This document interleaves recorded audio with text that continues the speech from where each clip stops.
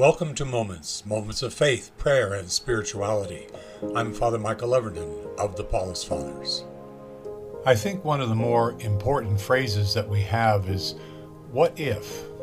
As in, what if this or what if that? What if things could be different than they actually are? What if, for example, we thought of the church not as an institution, but as a living community of faith, where our sole purpose is to carry on the mission of Jesus Christ. And the mission of Jesus Christ is no less than the bringing of the realm of God to life in us and around us, right here and right now. It's not so much about telling people about Jesus or telling others what we believe Jesus to be. No, it's far more serious than that. It's about living as Jesus lived, doing as Jesus did. Jesus did not say, believe in me, but he said, follow me, do as I do.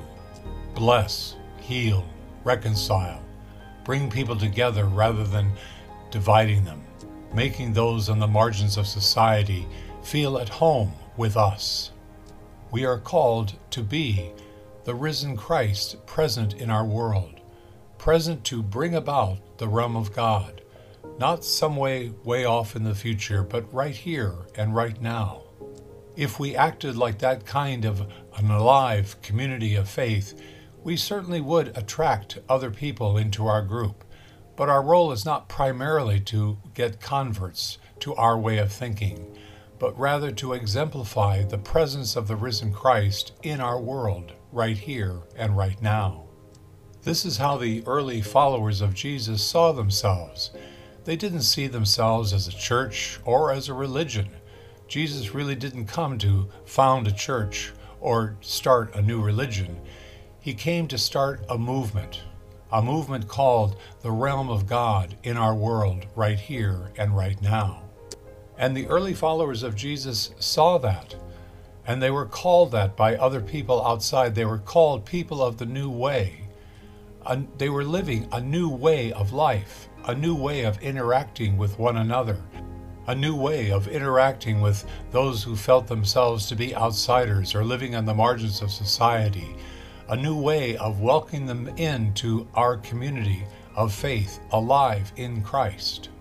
So being a follower of Jesus does not necessarily mean going to church or praying at specific times of the day or obeying a lot of rules and regulations. It's something more important than that. It's about living a new way of life. And as we live this new way of life, we're going to need time together with the community to celebrate Eucharist together, not because it's ordered or mandated, but because we absolutely need to. We need the nourishment of the body and blood of Christ to carry on our mission.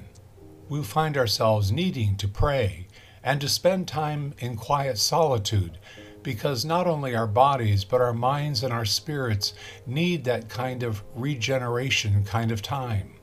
As we live this new way of living, we'll also discover that we make a lot of mistakes, and we'll need forgiveness, we'll need reconciliation, we will need healing.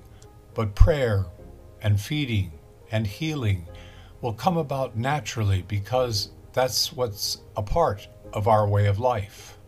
What we are talking about is a community of living faith and not just an institution. Institutions get old and they get worn out.